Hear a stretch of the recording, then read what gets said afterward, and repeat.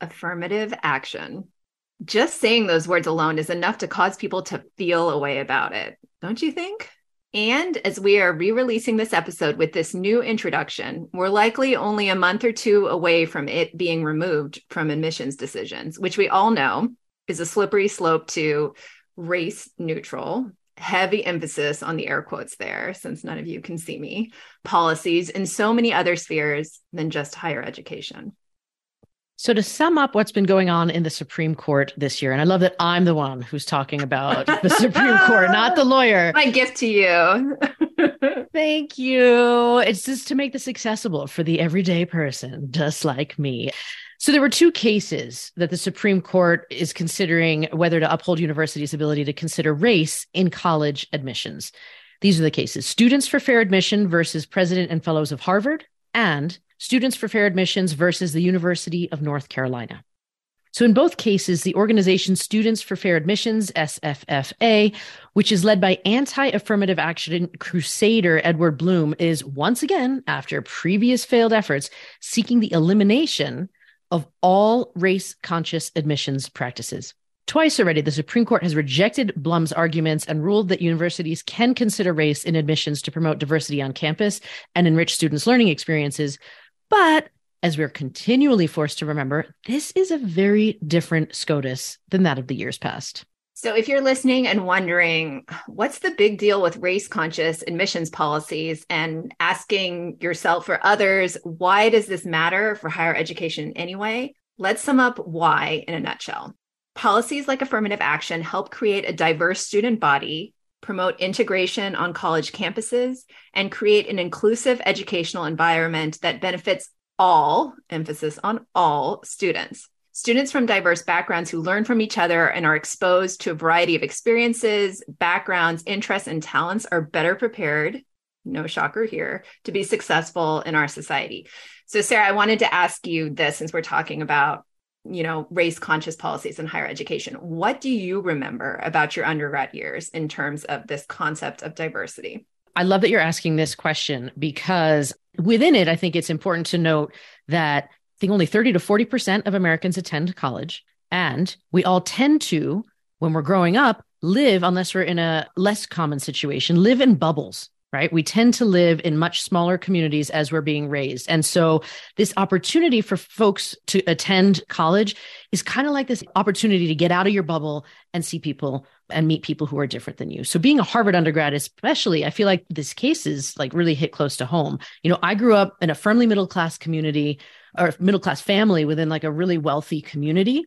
And that really sort of expanded when I made friends who had both full ride scholarships to Harvard, but also who were given golf courses as graduation presents. Love that. Like, for real. And my mind was blown. I was like, how, like, there's such different lived experiences when it comes to socioeconomic class. On top of that, Misasha, I mean, we've talked about this all the time, growing up biracial in an era when marriage laws didn't allow interracial marriage until shortly before our parents got married. So we were sort of these pioneers of biracial humanity in the United States. And so growing up, I didn't have many other mixed race people aside from my own brothers. And so going to college and meeting rooms full of biracial people, including you, my dear best friend, where I didn't have to explain the bicultural experience because people just knew what that was like, that felt like home. That was huge for me. And then on the different than me perspective, I joined a gospel choir, which was meant to celebrate and uplift the Black experience. Somehow they welcomed me. And they appreciated, I really appreciated the deep conversations we had about race and belonging and what the purpose of this community was at Harvard. Beyond all of this, I think people were absolutely friggin' brilliant. And they got me thinking in ways that I'd never thought of before, whether it's starting companies, whether it's being travel writers at Let's Go, traveling to jazz and blues festivals where I was like, wait, there are music festivals? I didn't know that. People spoke so many languages. The first transgender person I ever met, that I knew that I had met at least at that stage, because he was really open about his experiences. It was all just incredible. And so knowing what we know now, knowing what I know now about how access to education and basics like food, clean water, tutoring, SAT prep, security, these adverse childhood experiences, right? We don't all have equal experiences leading up to the potential for a college experience. So for all of these reasons, I'd say keeping access to educational environments like this as open and accessible to everyone as possible is important. So how about you? Well, before I talk about my experience, which I 100% sort of align with how you feel about this, I was reading an article maybe yesterday about how parents are now paying $750,000 to get their children into Ivy League schools now. And so I didn't put this in the notes because I wanted to see your full reaction. Like, what? That's like more than some people say for retirement ever. Like, yes. what? And they quoted this one woman who happens to be Asian, whose son applied to 22 colleges, 22. I guess if you're paying $750,000, you want to make sure that you're applying to as many as possible. But, if this is where we are now, then what is the point of college, right? Like, what is that? Like, it has become a status symbol, right? And that was what the article was saying, like, oh, I drive a Maserati and my kid goes to Princeton, right? Like, that can't be the purpose of college, right? That cannot be the purpose of higher education. Because when I think back to my time at Harvard, right, I grew up in Los Angeles, in a predominantly white and Asian community, and without like a lot of even religious diversity there. And, going to Harvard and being in a room full of people that were all different religions than mine and didn't really grow up with one. So it was eye-opening, right? I met people from the center of the country, right? From other countries that I have not gone to this day, right? But it was people from all different class levels, right? And socioeconomic levels. And that was so formative for me, right? And you think about how old you are when you go to college, right? From 18 to 22. Had I not experienced that, like if everyone looked like me from areas of the country like mine from the same socioeconomic level, where would the learning be in that, right? Like, what are we doing here? I think, in fact, right, banning any consideration of race would hamper the growth of generations of students who would be unprepared for an increasingly diverse nation. Because Sarah, you were talking about, we're the original sort of biracial, multiracial people, but that is increasingly the way that the US is moving, right? And I think, as the ACLU points out, a decision blocking universities' ability to consider race will almost certainly mean a significant drop in the number of students of color being admitted to selective universities. Because as I just talked about, apparently $750,000 can buy you prep, not even buy your way in, right? But it can buy you the chance to get in. Who can afford that, right? I think there's a tiny fraction of our country who can even consider doing that.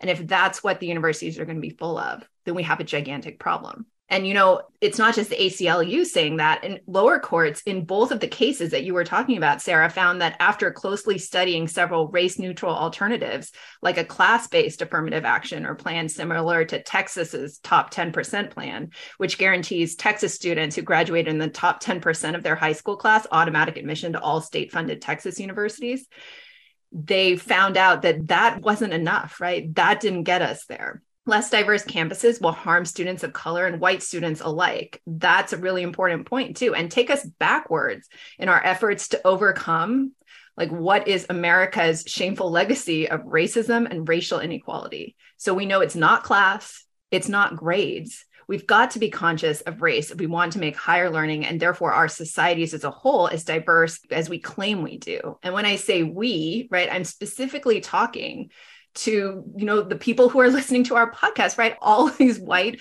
liberal or progressives or people who call themselves that out there, right? Who say we want diversity, but are you willing to fight for it?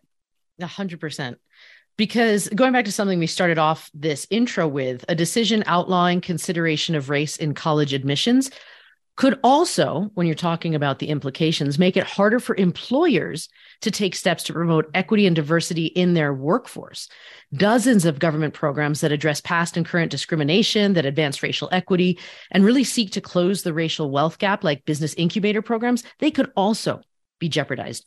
These cases are not just about education. It is about so many more spheres of our everyday life. I love that you said that. And I think we also now need to address the elephant in the room. Is it an Asian elephant? It is actually, which is, why are there Asian Americans who are vocally opposed to affirmative action?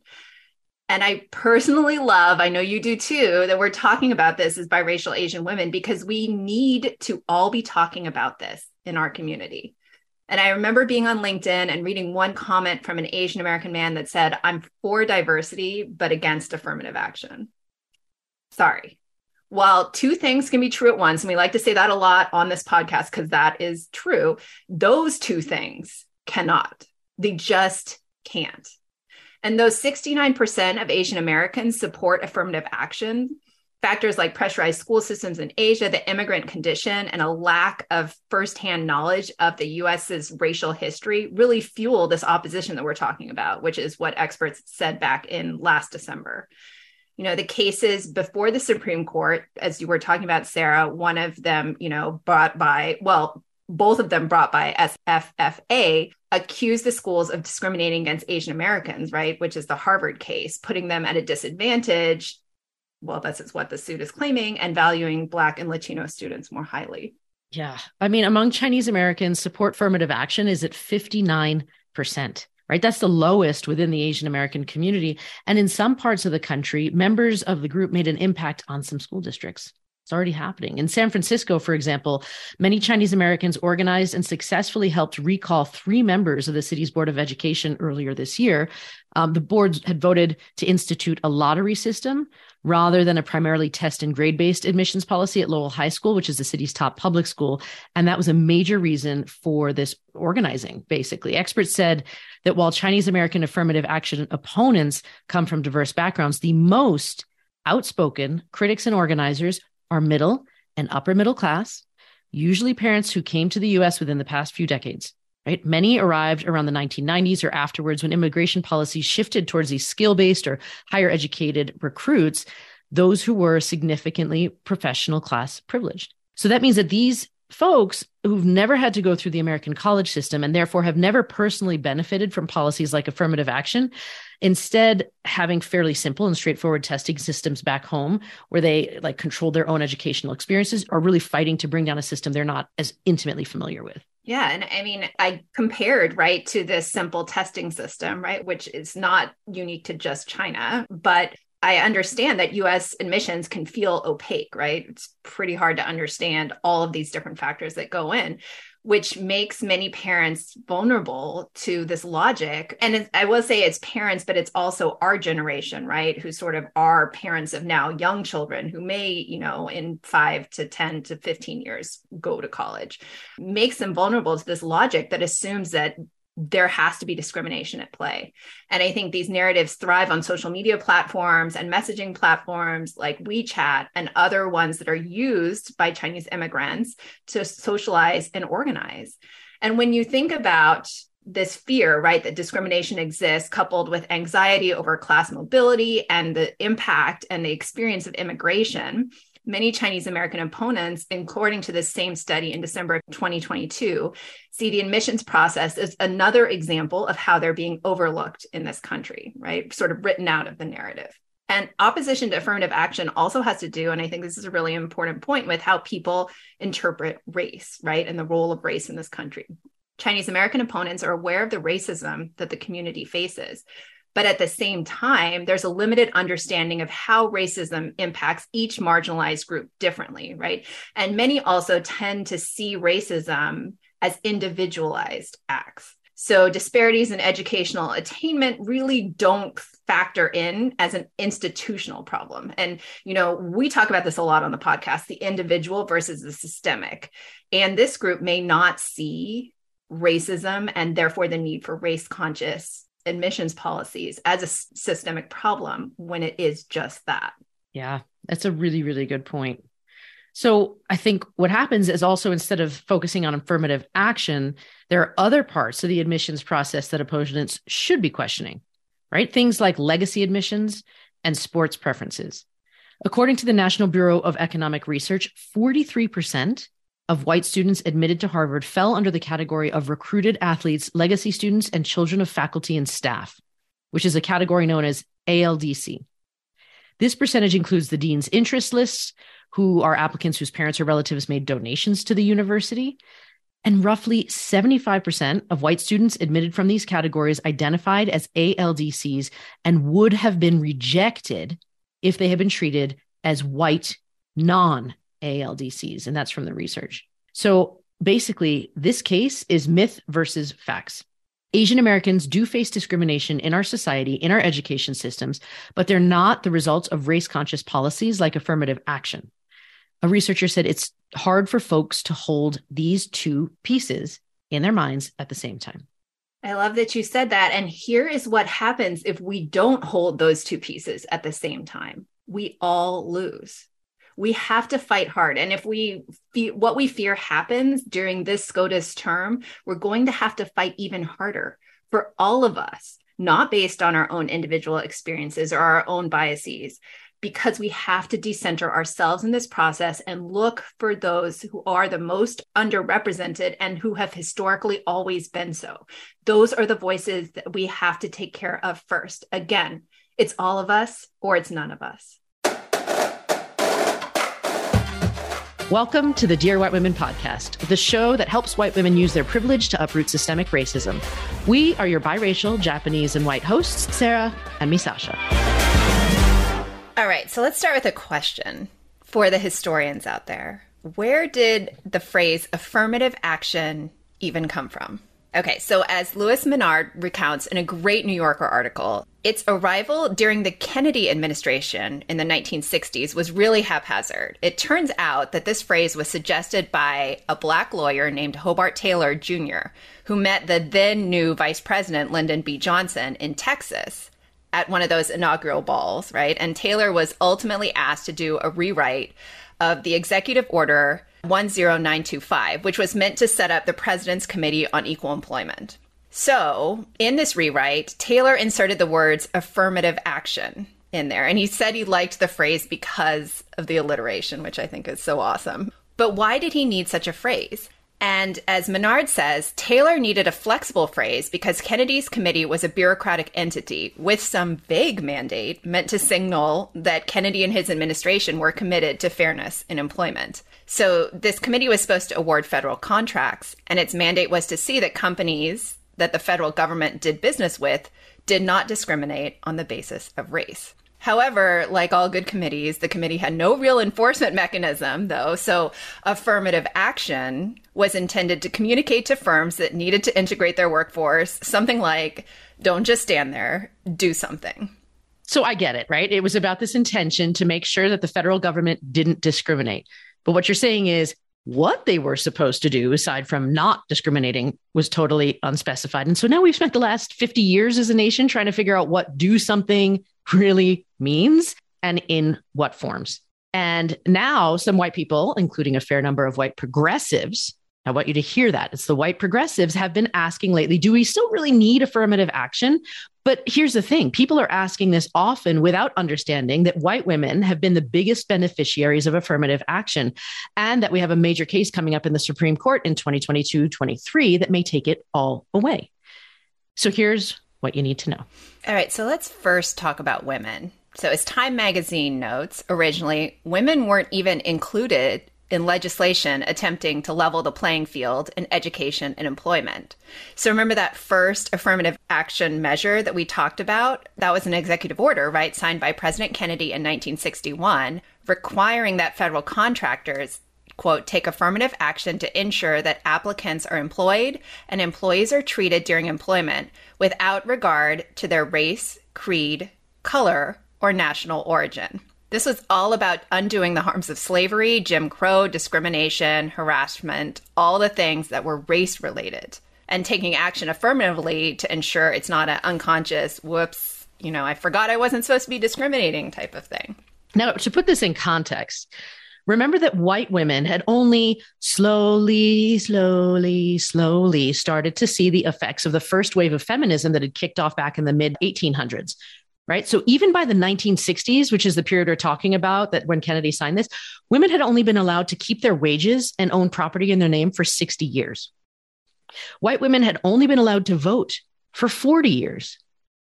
The second wave of feminism picked up in the 1960s, and it was in 1963 that the Equal Pay Act passed Congress, ostensibly promising that people were getting paid the same for the same work. And I'm trying to control my face. Like, are you laughing yet? How are we doing here in 2022 with that? Especially when you consider that there is still no one equal pay day for even all women. Right. And so at that time, still no contraception, even for married couples, was allowed yet until 1965. There was no such thing as no-fault divorce until later that decade. So basically, what I'm trying to put this in the context of is there were still a lot of hurdles to go from women, white women, being considered property to seeking and achieving fairness and opportunity. All right. So going back to moves from the government, Title VII of the 1964 Civil Rights Act was passed, right? Prohibiting employment discrimination on the basis of now sex, as well as race, religion, and national origin. And it should be noted that the category sex was included as a last-ditch effort to kill the bill. And it was only really included in the list of prohibitive forms of discrimination because conservative opponents of the legislation hoped that including sex would sway those moderate members of Congress to withdraw their support for the bill. Like, I mean, are we including sex and are we allowing women to be equal? But still, it passed. Bummer for those guys, nevertheless. You know, and for the feminists in the House, it's so great that it did because according to a 1995 study, there were at least 6 million women, the overwhelming majority of them white, who simply wouldn't have had the jobs that they had those 20 years later since, you know, all of that equality had really been pushed forward, but for the inroads made by affirmative action. And one small indicator of this was U.S. businesses owned by women, again, the vast majority of them white, which went from 5% of all businesses in the United States in the early 1970s to more than 37% in 1997. You know, we'll talk about Title IX in just a moment, which a lot of people also associate with gender equity. But thanks to Title VII, women are now more likely to graduate with bachelor's degrees and attend graduate school than men are and outnumber men on many college campuses, too. In 1970, just 7.6% of physicians in America were women. In 2002, that number had risen to 25.2%. And that was still talking about numbers that happened 20 years ago. Right. So we'd expect that that would be better now. And with these numbers, you'd think, right? Like we just talked about incredible leaps in working towards equality for women. You'd think that white women in particular would be huge supporters of affirmative action as they were the ones to see the most measurable change, right? But no, because we've flipped it and society has forced this lens where now people are thinking that it's a zero-sum game. And, you know, Tim Wise did a great study about this. And according to him, we saw political manipulation of the affirmative action issue by far-right figures in the early 1990s. So remember, this is right around all those statistics that we just talked about, all those measurable gains for women, largely white women. And instead of focusing on the benefits for women, it was clear that these attacks would be exclusively race-based. So in Louisiana, where white supremacist David Duke, remember him, received between 50 and 60% of the white vote in his bids to become a U.S. senator and the state's governor, still shocking, with no major differences in that vote count, really, between white men and white women. Affirmative action was, Sarah, to your point, presented as a racial zero-sum game, with white people sort of the, you know, aggrieved victims of this. In North Carolina, where Jesse Helms found himself trailing in polls to challenger Harvey Gantt, who was the African-American former mayor of Charlotte, in Jesse Helms's bid for re-election to the U.S. Senate in 1990, he began airing a television commercial emphasizing the harm to white people from having to hire a minority because of a quota. Did your eyes roll back in your head? Well, I've seen some really ridiculous political commercials in Louisiana in 2016. So anyway, but yes, totally. This was, you know, interesting to read coming from California, right? After successfully pressuring the University of California Board of Regents to abolish affirmative action in 1995, which I remember, Pete Wilson, who was the governor at the time of the state, announced that the vote, quote, was the beginning of the end of racial preferences. Neglecting to mention, however, that gender-based affirmative action at the schools had also been eliminated and would remain in the crosshairs of Proposition 209, which was a huge proposition which did very bad things in the state a year later. And even more troubling to us, there has been a steady shift in the presentation of affirmative action's victims. And that's like heavy air quotes here. While most, if not all of the early public victims were angry white men, Bakke, for example, and we'll talk about that in a little bit, increasingly conservative legal advocates have latched onto cases with white women in the forefront. As researcher Jesse McDaniels notes, since that landmark, and we're coming back to that case right now, 1978 Supreme Court case, Regents of the University of California versus Bakke, in which the court ruled that race may be factored into university admissions, quote, the people suing universities for discrimination in the academic admissions process have been white women. Abigail Fisher, which was the Texas case, Barbara Grutter versus Bollinger, Jennifer Gratz versus Bollinger, those were the Michigan cases, and Cheryl Hopwood versus Texas. Those landmark cases challenged university affirmative action programs in Michigan and Texas, respectively, by shifting the public's attention from angry white men to, hurt and discriminated against white women. The opponents of affirmative action were, no doubt hoping to cast this debate in stark racial terms, and completely ignored the degree to which white women have generally reaped benefits from these policies, far beyond whatever individual, harm may or may not have occurred in a specific instance. Well, and as I hear this, right, this idea of white women using their voices or suing, to play victim and hurt people of color sounds an awful lot like stories that we've heard throughout our American history. And even more nonsensical considering how much they're actually hurting themselves by trying to take down the systems that have benefited them. I think we forget how far we have come, how different life was for people just a few generations ahead of us. We take things for granted, like the 40-hour work week. We don't really understand what fights people had to get involved in to give us what we have today. Yeah, that's such a great point, because I think especially when it comes to white women and affirmative action, what's so interesting is that white women's views on affirmative action aren't really different from white men's views, particularly when the issue is framed as one of preferences, as in, for example, preferential hiring and promotion.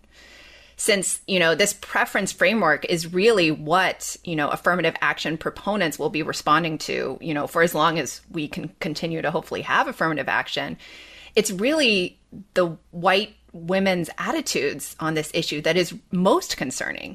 Because according to national studies, since 1986, white women are not substantially different, again, when it comes to white men, when you're thinking about all of the implications of this issue. In fact, opposition to preferential hiring and promotion, or opposition to admissions preferences in colleges, has grown into the 70s to 90% percentile among white men and women over the years, which is huge, right? That is a huge number. All right. So, when I say words like 1995 or 1986, I hear you. To some people, it's like, oh, you mean like last week? But then. Yeah. Or people who are like, I wasn't born yet.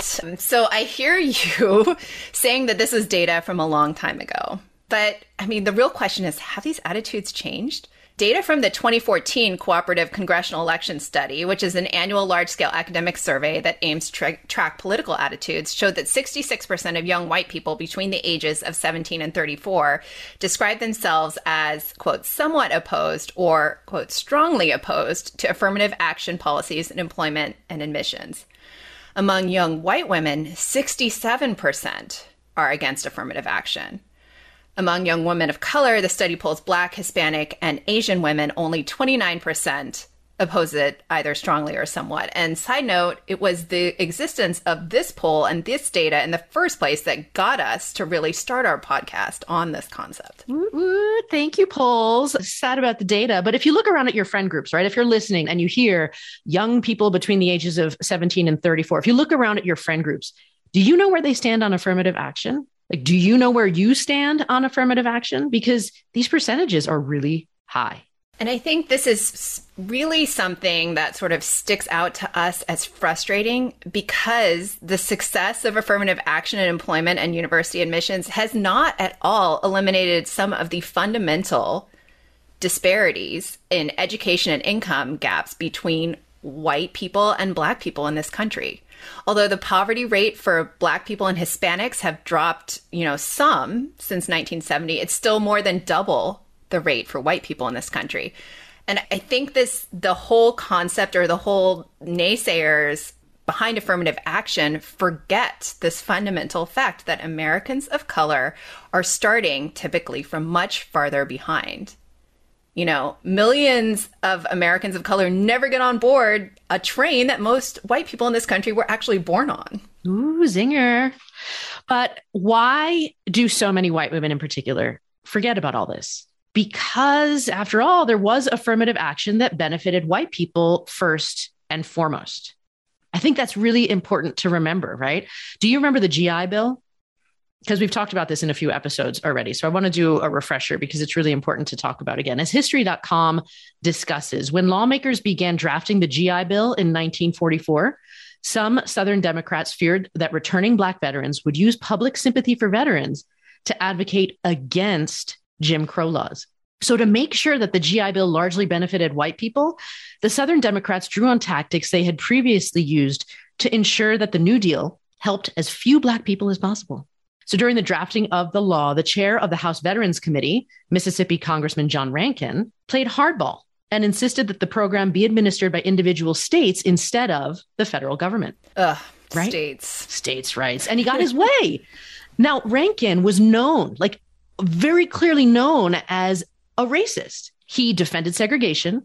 He opposed interracial marriage, and he had even proposed legislation to confine and then deport every person with Japanese heritage during World War II. And a little plug, if you haven't listened to our episode interviewing John Tateishi, who was incarcerated in those World War II internment camps in our country, incarceration camps, you should listen to that episode. But President Roosevelt signed this Servicemen's Readjustment Act into law back in June 1944, only weeks after the D-Day offensive began. And it brought into law sweeping benefits for veterans, including college tuition, low-cost home loans, and unemployment insurance. But from the start, Black veterans had trouble actually securing the GI Bill's benefits because some of them couldn't access benefits because they had not been given an honorable discharge, for example. And a much larger number of Black veterans were discharged dishonorably than their white counterparts. Veterans who did qualify could not find facilities that delivered on the bill's promise because going back to states' rights, right? Black veterans, for example, in a vocational training program at a segregated high school in Indianapolis were unable to participate in activities relating to plumbing, electricity, and printing because adequate equipment was only made available to white students, right? In other cases, simple intimidation kept people from enjoying the GI Bill benefits because another example of this, in 1947, a crowd hurled rocks at Black veterans as they moved into a Chicago housing development. Thousands of Black veterans were attacked in the years following World War II, and some were singled out and lynched, right? So even though Rankin, the guy we talked about before, who made it all about the states' rights, had lost the battle to exclude Black men from VA unemployment insurance, that too was doled out inequitably. Men who applied for unemployment benefits were kicked out of the program if any other work was available to them, even work that provided less than subsistence wages, right? Not a livable wage. Southern postmasters were even accused of refusing to deliver the forms Black veterans needed to fill out in order to get their unemployment benefits. Like, I'm hearing this and I'm like, holy smokes, the deck is stacked against Black people. This GI Bill was definitely like an affirmative action bill supporting white people. So Black veterans and civil rights groups protested their treatment, calling for protections like Black involvement in the VA and non-discriminatory loans. But the racial disparities in the implementation of the GI Bill had already been set into motion. And as the years went on, white veterans flowed into the newly created suburbs where they began amassing wealth in skilled positions, right? And then they passed on that generational wealth. Black veterans were not given that. They lacked the options, and the majority of skilled jobs were given to white workers. Going back to those, when we talked about the loans and the move into the suburbs, even though the GI Bill guaranteed low interest mortgages and other loans, these loans were not administered by the VA. The VA could co-sign, but they couldn't guarantee the loans. And it gave white-run financial institutions free rein to refuse mortgages and loans to Black people. Again, we talk about redlining a lot on the show, but let's not forget redlining and racist covenants, which often denied entry to Black people into whole neighborhoods. In 1947, only 2 of the more than 3,200 VA guaranteed home loans in 13 Mississippi cities went to Black borrowers. 2. Only 2. Right? That's ridiculous. These impediments a historian notes, were not confined to the South. In New York and the northern New Jersey suburbs, fewer than 100 of the 67,000 mortgages insured by the GI Bill supported home purchases by non-white people. And in those racist covenants, you could look up sundown towns, look up racial covenants. I looked in my hometown and in the neighbors. I was shocked, but not shocked that I saw the wording in certain towns that I know that said no people of color were allowed to purchase. We have them here in the Bay Area. Right? Yeah. Like this stuff is here, has been here, and has impacted people today. So I know that was a lot about the GI Bill, but I think it's also important to talk about education, because Black veterans in search of education that they'd been guaranteed fared no better. A lot of Black men returning home from the war didn't even try to take advantage of the bill's education benefits because they couldn't afford to spend time in school instead of working. But those who did were still at a considerable disadvantage compared to their white counterparts, because let's go back to segregation, right? Public education provided poor preparation for Black students.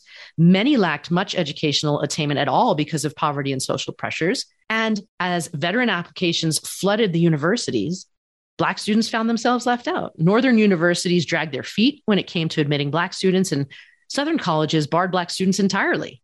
Right? The VA itself encouraged Black veterans to apply for vocational training instead of university admission, and sort of arbitrarily denied education benefits to some students.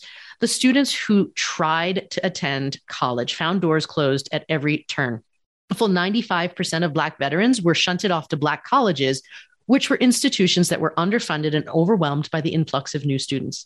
Most of them were unaccredited, and with a massive influx in applicants, they still had to turn away tens of thousands of veterans. So the original GI Bill ended in July 1956.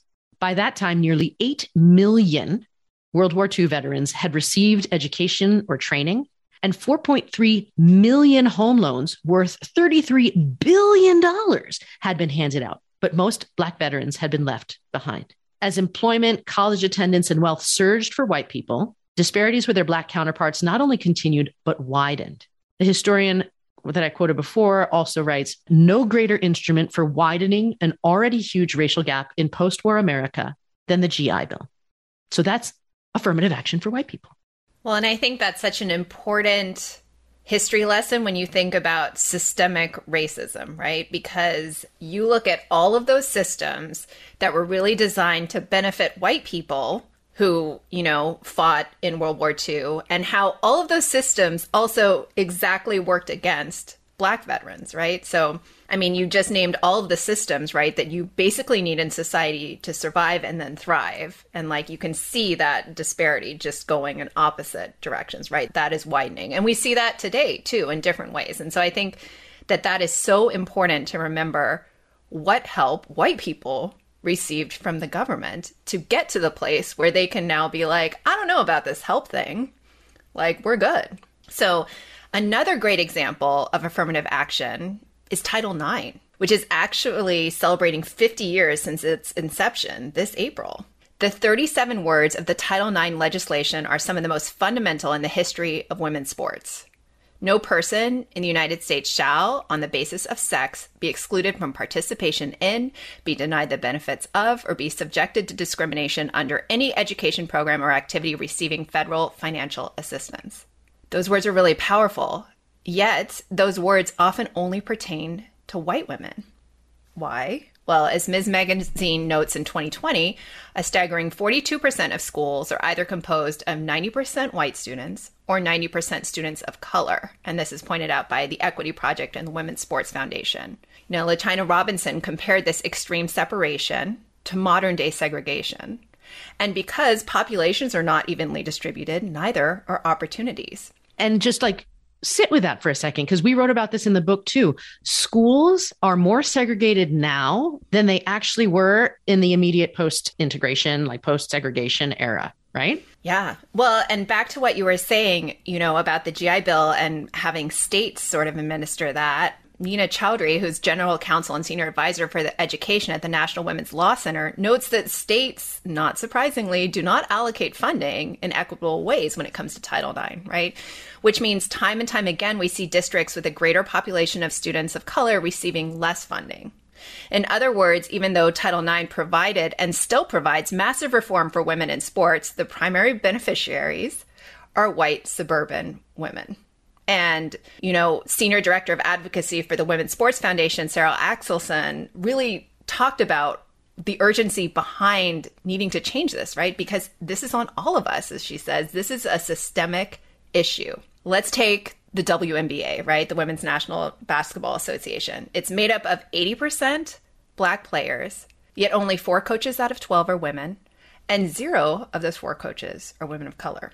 So, as Candace Parker notes, who's a WNBA champion and a 2-time MVP, Black women are the majority of the minority in the WNBA. But their leadership is not reflective of that fact. And representation, not surprisingly, is key in uplifting women of color in sports. And as Candace Parker notes, there needs to be more action on this front. There needs to be a conscious effort to put women on the forefront. And by women, she means women of color. Additionally, if you think about the divisions, right, and divisions athletes like D1, Division I athletes are those elite athletes at those big sports powerhouse schools. 56% of all Division I female student athletes are white, compared to 21% Black. And due to systemic injustice, as we've just discussed, white Division I athletes have far greater opportunities than their Black teammates. According to Dr. Ketra Armstrong, who is a professor of sports management and the director of the Center for Race and Ethnicity in Sport at the University of Michigan, over the past 20 years, there's been considerable pushback against Title IX, not only from institutions, but also from elected officials. And, as that's happened, gender equity has really impacted Black female student athletes differently than their white counterparts. As Dr. Armstrong notes, many of the sports that colleges and universities added to be in Title IX compliance, such as field hockey, rowing, softball, swimming, and lacrosse, were not typically sports in which Black women and girls participate. I mean, over time, that's changed as people have realized that Black women can excel in more than just basketball or track and field, but there's still disparity. So as Dr. Armstrong notes, Black girls and women have benefited from Title IX, just not to the same extent as white women. Because remember those sports that I just listed that, field hockey, rowing, softball, those sports can be expensive sports. And remember what we just talked about with regard to the GI Bill, you're not coming into the same scenario where you've got the same amount of money to spend on things that are kind of considered extra for a lot of kids growing up. So when you talk about leaders, though, says Dr. Armstrong, I think we're getting there. She added, we're still seeing more Black women as head coaches and in the administrative ranks, but we still see more white women who are at those top levels, right? Breaking the glass ceilings. It's starting to change because our athletes have become empowered and we're at a different place in our country. But clearly, we have way more to go. So, since we're on Title IX, let's talk about how affirmative action shows up there. Because this is where it gets really important, because I think these are the highest profile affirmative action cases that are out there. Yes. And these are the ones that are coming up for discussion this year. Right. Right. And so it's important to understand sort of the history of this a little bit. I'll make it brief.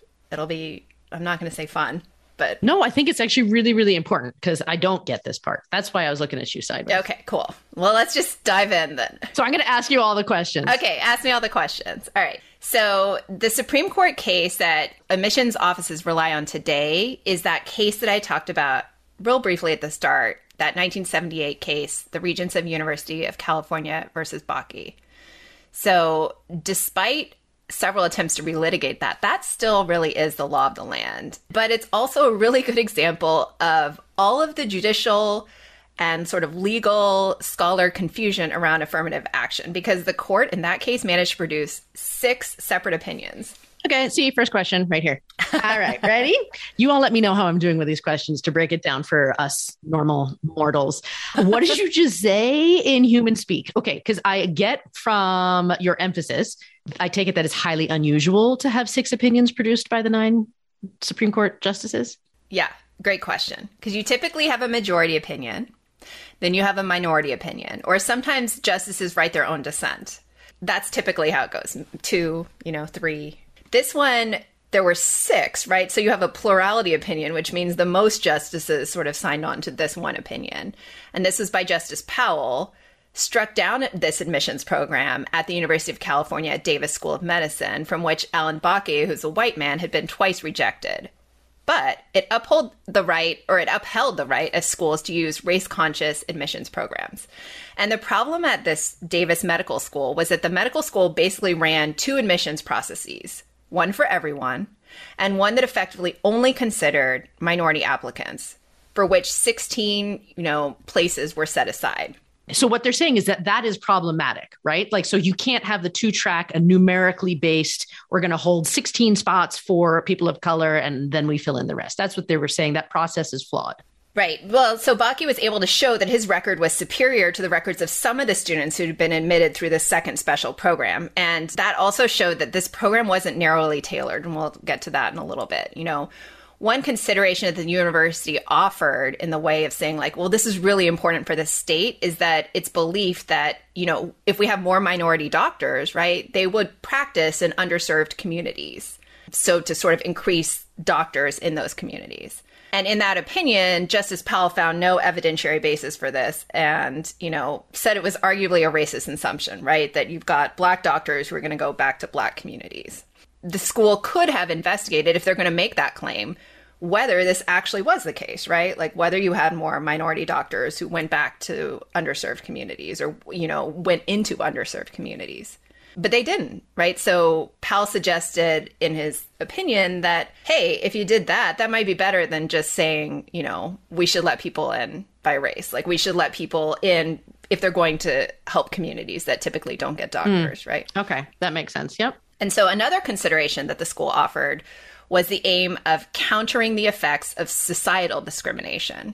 But Powell, in that opinion, though he allowed that specific race-conscious remedies could be justified if you've got very specific instances of discrimination, he was like, I don't think that when you're saying big words like countering the effects of societal discrimination, which is basically what they were saying is like, because there's systemic racism, we need to do this.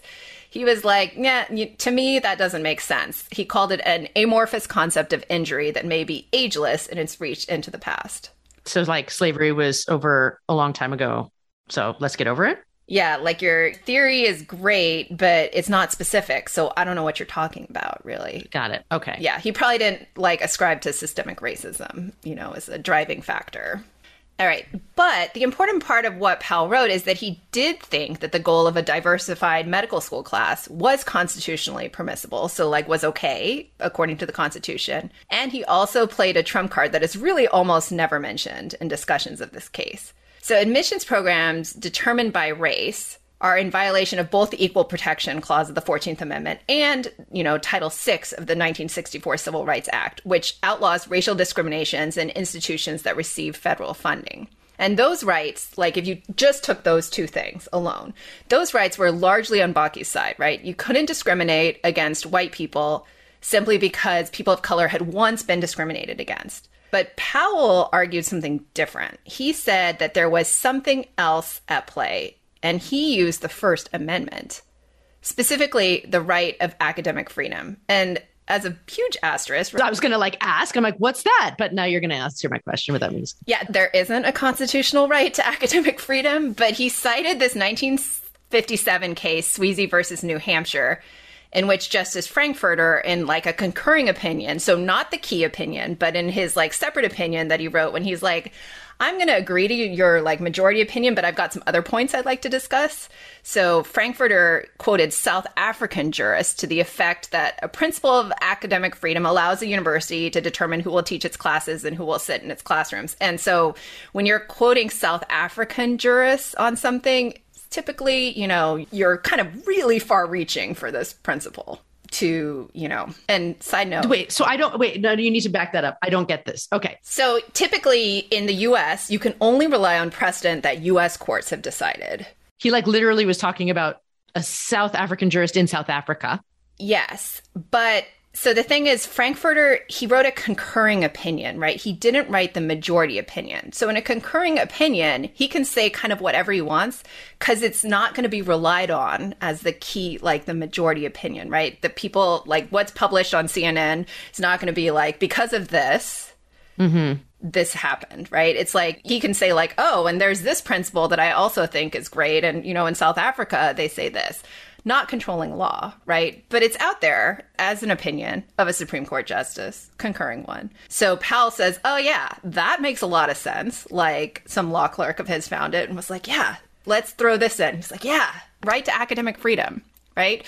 So once he did that, he concluded that because Davis, the University of California at Davis, could reasonably decide that a diverse class provides a better learning environment, considerations of an applicant's race as one factor, right, among others, can fall within the exercise of a constitutionally protected right. So he kind of like circumvented, I don't know, a bunch of stuff. But he was able to argue that, and you got justices to sign on to that. And it wasn't that there wasn't a case out there that said that wasn't the case, right? So that's the thing. That's how like law comes into being. Because you don't have a case that's saying that's not the case. You can be like, oh, well, this could be the case. And here it is. It is the case. So under this court's ruling, it should be noted that Bakke actually was admitted to Davis and he became a doctor. Ironically or not, he went on to work at the Mayo Clinic where one of his patients was Justice Powell. That's really funny. Right? In a small world. So I want to go back to this question then, because what you just said was considerations of an applicant's race can be one of the factors, among others, that can be like taken into consideration. So how does an institution consider an applicant's race to, and I love the way it's phrased, like to take affirmative action to ensure that no discrimination is happening based on race, when it seems like, how do you take it into consideration, practically speaking, to pass the standards set by the case? Like, it feels vague, sort of like how take affirmative action is like, let's intend to do this, but we're not going to tell you how. This also feels like another one where you could trip yourself up really easily. And how do they hold people accountable to doing it in a way that's okay? Yeah, I like that question. And I'm glad you asked because this is a really important thing to talk about, which may not seem important until you actually are trying to read a Supreme Court case or understand what, the Washington Post is trying to tell you about some ruling, right? There are different standards by which the Supreme Court considers different things. All right, so let's talk about the 14th Amendment to the Constitution, which governs a lot of this, right? The Equal Protection Clause, which is part of the 14th Amendment, basically mandates that no state shall deny to any person within its jurisdiction the equal protection of the laws, right? So when you're challenging a constitutionality of a law, right, both state and federal courts, so you've got state courts, right, you've got federal courts, they look at different laws, will commonly apply one of three levels of judicial scrutiny, right? There's three: strict scrutiny, intermediate scrutiny, or rational basis review. And so the level of scrutiny that's applied determines how a court's going to analyze the law and its effects, right? It also determines who has the burden of proof, right? To say like, this is constitutional or this is not. And although these tests aren't set in stone, they can be changed around. Like there is a basic framework for how they're applied. So let's talk about that for a second. Are you with me? I am, but I'm trying to figure out, how do they decide which things fall under which level of scrutiny, or are there just already buckets decided? Yeah, there are. Okay. So affirmative action, right, falls under strict scrutiny, which is the highest level of scrutiny applied by courts to government actions or laws. And the U.S. Supreme Court has determined that legislation or government actions that discriminate on the basis of race, national origin, religion, and alienage must pass this level of scrutiny to survive a challenge that the policy violates constitutional equal protection. So this is like the highest level of scrutiny, and it's also applied when a fundamental right is being threatened by law, like the right to marriage. So remember, like the court cases that have dealt with the right to marriage, it's this analysis that they're applying. Okay, so strict scrutiny requires the government, so the government has the burden of proof here, to prove two things. One, there is a compelling state interest behind the challenge policy. So the state has to have some specific interest in making sure that this policy stays in place. Okay. And two, that this law or regulation is really narrowly tailored to achieve its result. And remember, like when Justice Powell was talking about, like, I don't know, these words are really vague and broad.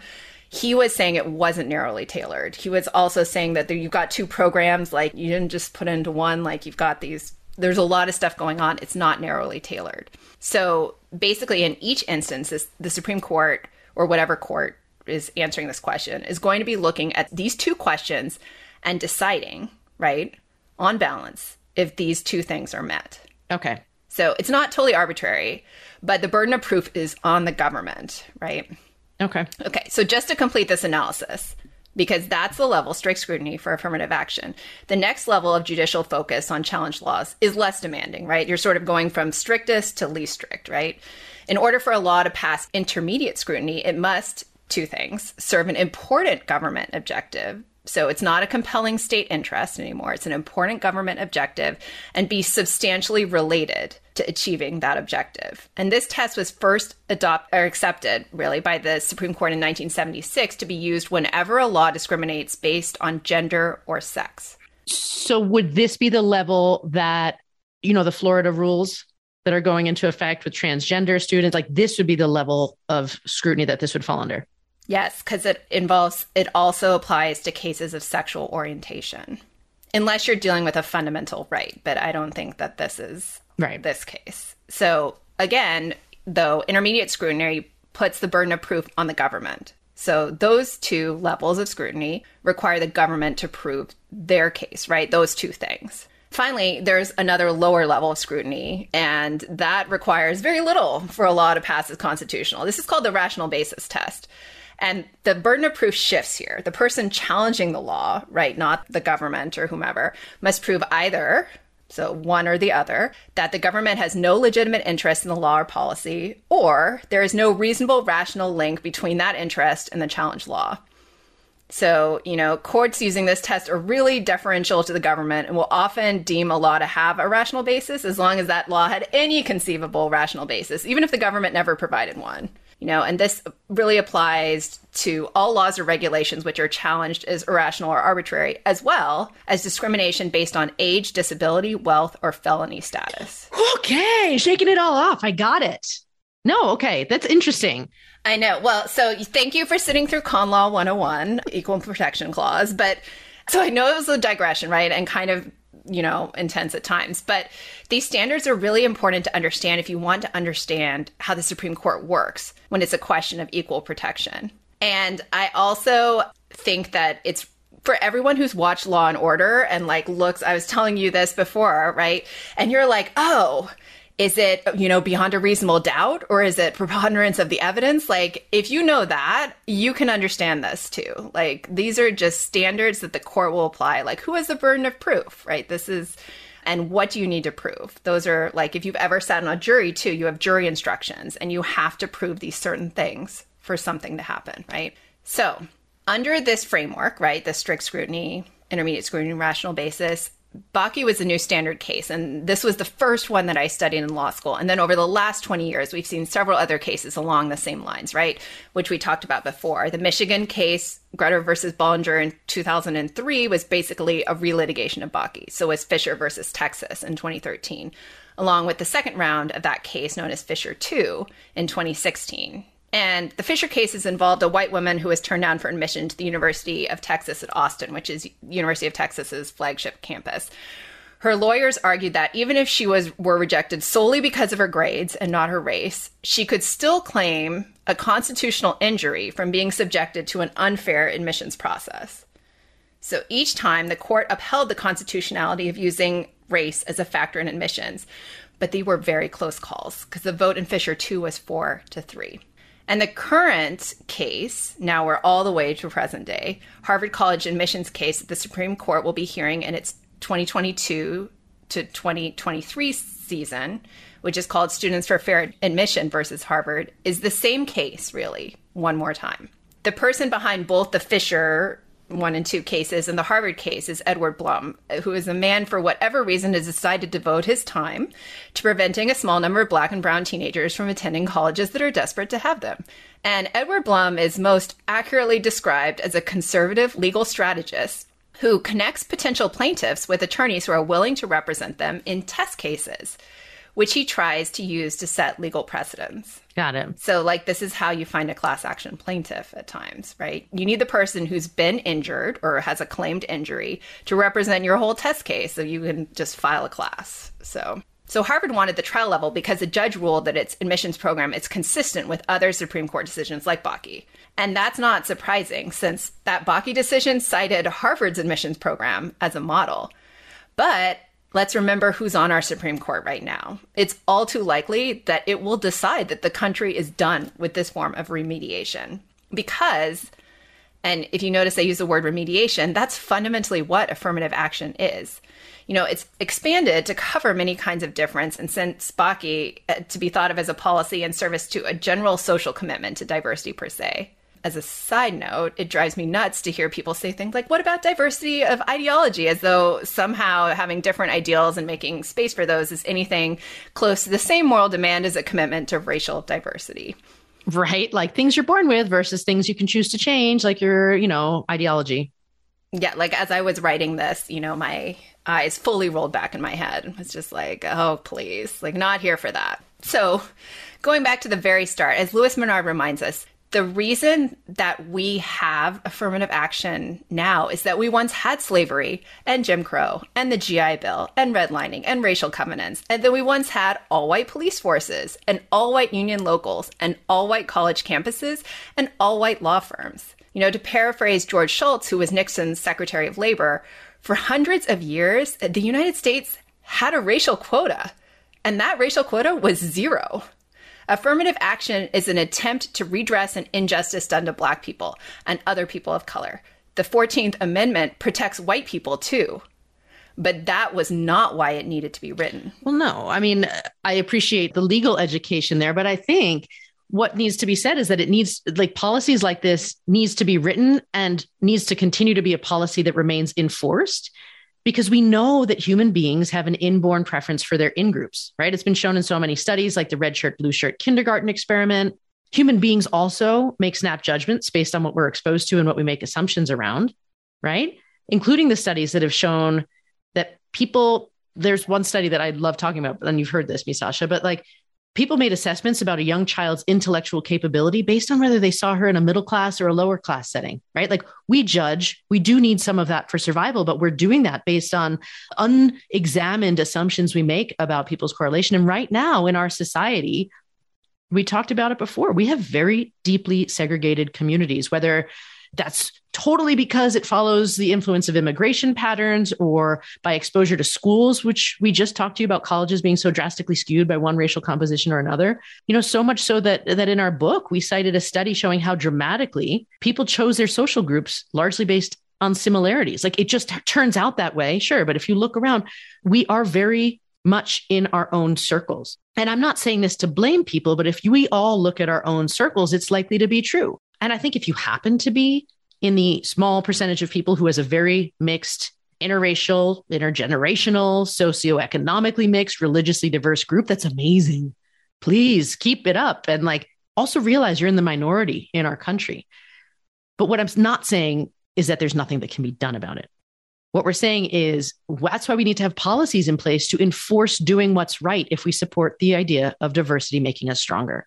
I totally agree. And I think we've had at least one example of what happens when that backfires, right? Like the court's decision in Shelby versus Holder, which we've talked about on another episode, vacating a central provision of the Voting Rights Act has totally led to backpedaling in voting rights in this country. That's why we are still discussing it today. Because it turns out when you remove enforcement mechanisms and remedial oversight, things tend to reverse to how they were before. The whole history of affirmative action shows us that when programs are shut down, minority representation drops. So diversity, to your point, Sarah, however we define it, is politically constructed and politically maintained.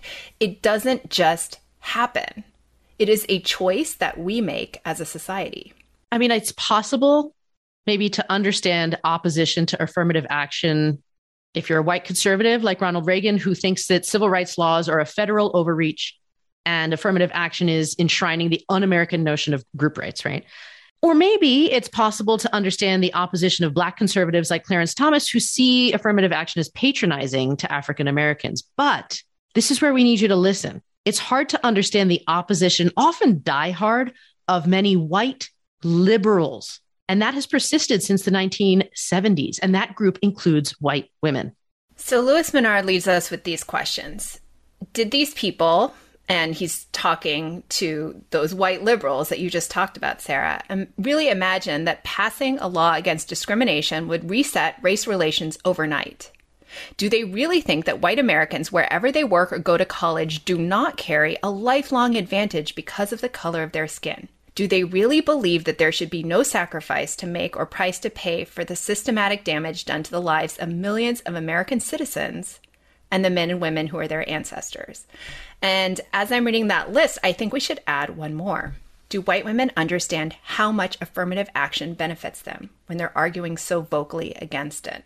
If you want to look at this in real time, consider, as we are recording this, Judge Ketanji Brown Jackson, who is literally going through her confirmation hearings right now, and the backlash that she's been receiving when we've literally never had a Black woman on the Supreme Court, since the start of the court. We have had, however, over 100 white male justices, none of whom had the qualifications she does, and none of whom will be ever grilled as hard as she will be.